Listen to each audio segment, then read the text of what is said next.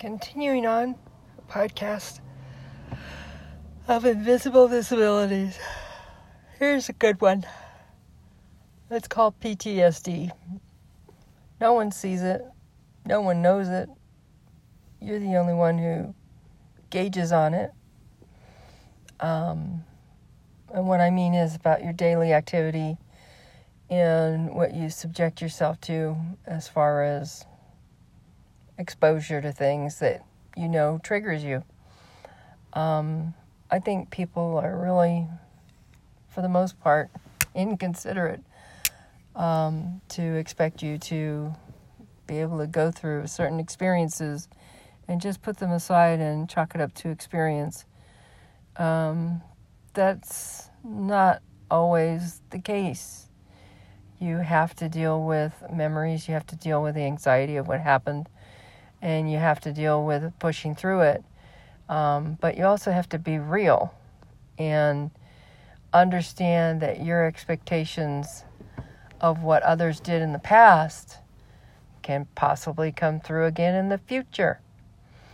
Nothing changes unless their reaction changes. They have to take into consideration that this will be a turning point for you for trust. And that's not always easy to do, especially since it's so recent. From 2020 to 2021, I have no examples that there are going to be any different situations changing. So when an opportunity arose and it looked like a job, unfortunately the location was a triggering, and there's nothing I can do about it. Either the interview is done in an office type of setting, or it's not. I mean, you can't take me to the site right away and say this is going to be your job when you were forced into that situation in 2015 and it wasn't a very good experience. It was filled with terror, bed bugs, abusive language, and stressful treatment of people. That's a good way to make an observation. So yeah, when the interview was supposed to be held at a crisis boarding room, it's like, why would you take me right away into the expectation of where I'm supposed to work when we haven't even met in an office yet under interview circumstances? That's my expectation. My first interview was in a conference room. Why would it be in the boarding crisis room? Yeah, not having it. So I'm a little bit smarter than the average Joe. And I'm not going to subject myself to more torture. That's not going to happen. I'm going to stay safe. I'm going to stay where I can be planned and prepared. And for the most part. And not every situation is doable like that. However, when you read those circumstances and you've seen their behavior in the past, mix it with personal and professional, which is highly unprofessional, it's unacceptable. So, unfortunately, I'm not working under those circumstances again. And it's a good thing because I'm staying healthy. I'm staying safe. I'm staying fed on my schedule, not on anybody else's. And I am not going to babysit a group of people that need more attention than I do, and yet they get to use me for free again. And that's not happening. I need to be paid for this type of service. And I don't think they'd subject their mother to this kind of treatment. So why would they subject me to it? It's just amazing what people think that they can put you through because you didn't know you were agreeing to something to begin with in a car of isolation for 17 months. I think people are really, really abusive in that respect and have no idea what they put you through, and then just expect to work with a clean slate and you start over again and under their needs and their circumstances. Not happening on my ship. Not anymore. The kind, we'll go with that attitude is, no, my safety is at most important. And I have to laugh because, they're professionals. And it just, there's no response back either. No response, which means, that was an oversight on your part, wasn't it? So the fact that they don't respond to, that I'm saying, no, this looks like a crisis situation that you're trying to put me in again. That's kind of disturbing because there should have been some kind of verbal response, written or otherwise, which means the intent was there. So, I don't think I'm ever going to be walking through those doors again. That's not going to happen. It's just amazing what people expect of you, that they can entice or entrap you in that situation, and that's just not adult-oriented. That's treating a person like a child and expecting them to respond, and then saying, "Oh, we got you. It's too bad we just got you." Not happening. And I repeated myself 3 times, but I'm totally frustrated. I needed the income. I wanted the experience. But if they ever think I'm signing up for psychology classes, they got another thing to think about, because that's not going to happen. I don't think you put anybody through this who wants to be a psychologist or psychiatrist or a marriage and family counselor.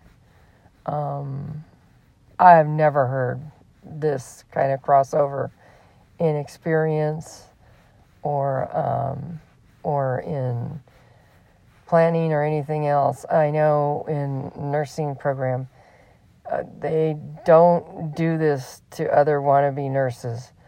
So I wouldn't suspect you would do this to a wannabe psychologist. So that being said, that decision's now off the shelf, and I'm sticking with non-medical, non-psychology, and non-psychiatry courses for any kind of graduate program for me. I'm going to go back to what I do best, and that's crunching numbers, data information, databases, and probably take some more training in how to develop code and other stuff like that, which I think would be more beneficial for me.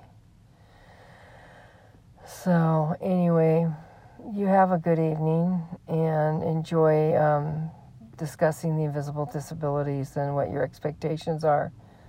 And all I got to say is you must have never deal with anybody with real PTSD. I can only imagine what the military go through, having to survive this kind of crap. And it explains a few things that I had concerns about. That can't happen. Yeah, it does. I'm just amazed and disappointed, to say the least. So, my experience in a car, definitely worldly. Had it changed from 2015 on my experience in the street? Not one bit. It's still the same. I thought it would be better, but nope. The only thing that's changed is the people that care stand out a lot more, clearer when you're not on the street. Probably because you have access to more avenues of self-help or self-preservation in the car. That's what I'd like to call it. Unfortunate for my family most of all, but it is what it is, and they're safe. And I'm remaining safe in my own way. So I know they totally get it. And on this end, I totally see what they had to put up with while I was on the street. Thank you for your kindness. And thank you for your help. And thank you for your training in the last 17 months of what is real and what is not, because it's really been an eye-opener, to say the least. Am I still as naive as when I started at February 2020? We can't ever go back through that door again. That's pretty much sealed the fate for a lot of people that want recovery or, let's see, what's the other word? Forgiveness. Yeah. They're going to have to find that on their own. I'm not responsible for their forgiveness. And I hardly saw any kindness in the last 7 years from it. So, other than appearances wanting forgiveness, yeah, that's going to be up to them, not me. I have my own health issues to deal with, and the last thing I need is to play psychiatrist or psychologist to a bunch of ex-friends who thought they were helping when it was all their lessons that they were reflecting back on me that I needed to live through and gain some knowledge and insight. I gained a lot of insight. I gained a lot of experience. Can I say it was my journey? No. Not on several points. Did they learn anything? I'll never know. And at this point, I don't care. I learned it. I learned on my end not to trust what I see in the future. And that's the biggest takeaway I've got, is never trust unless it's earned. The only people that I've seen, a major group that's been supportive, is the group that I was working for Volunteer for Veterans, besides very close friends that I call family. And family. So, it's amazing how people will separate when you're going through trauma or when you're going through an illness. And as far as I'm concerned, those two are one and the same. Because the real people will show up, and the people that are phony only show up when they want forgiveness. Interesting. It's really interesting. I could write a book, but I'm not a psychologist and I'm not a psychiatrist. So why bother when I'll be judged on that basis as well? On that happy note, you all have a great evening and enjoy the bed you're sleeping in and the people you get to be around. Because I can tell you in 5 minutes that'll change in a heartbeat. Over a 30-minute conversation of trying to twist information out of you of everything you ever did wrong. When that conversation ever starts, don't offer any information. Don't give them your heart. Don't give them your kindness. And definitely don't hand over your soul. Good night.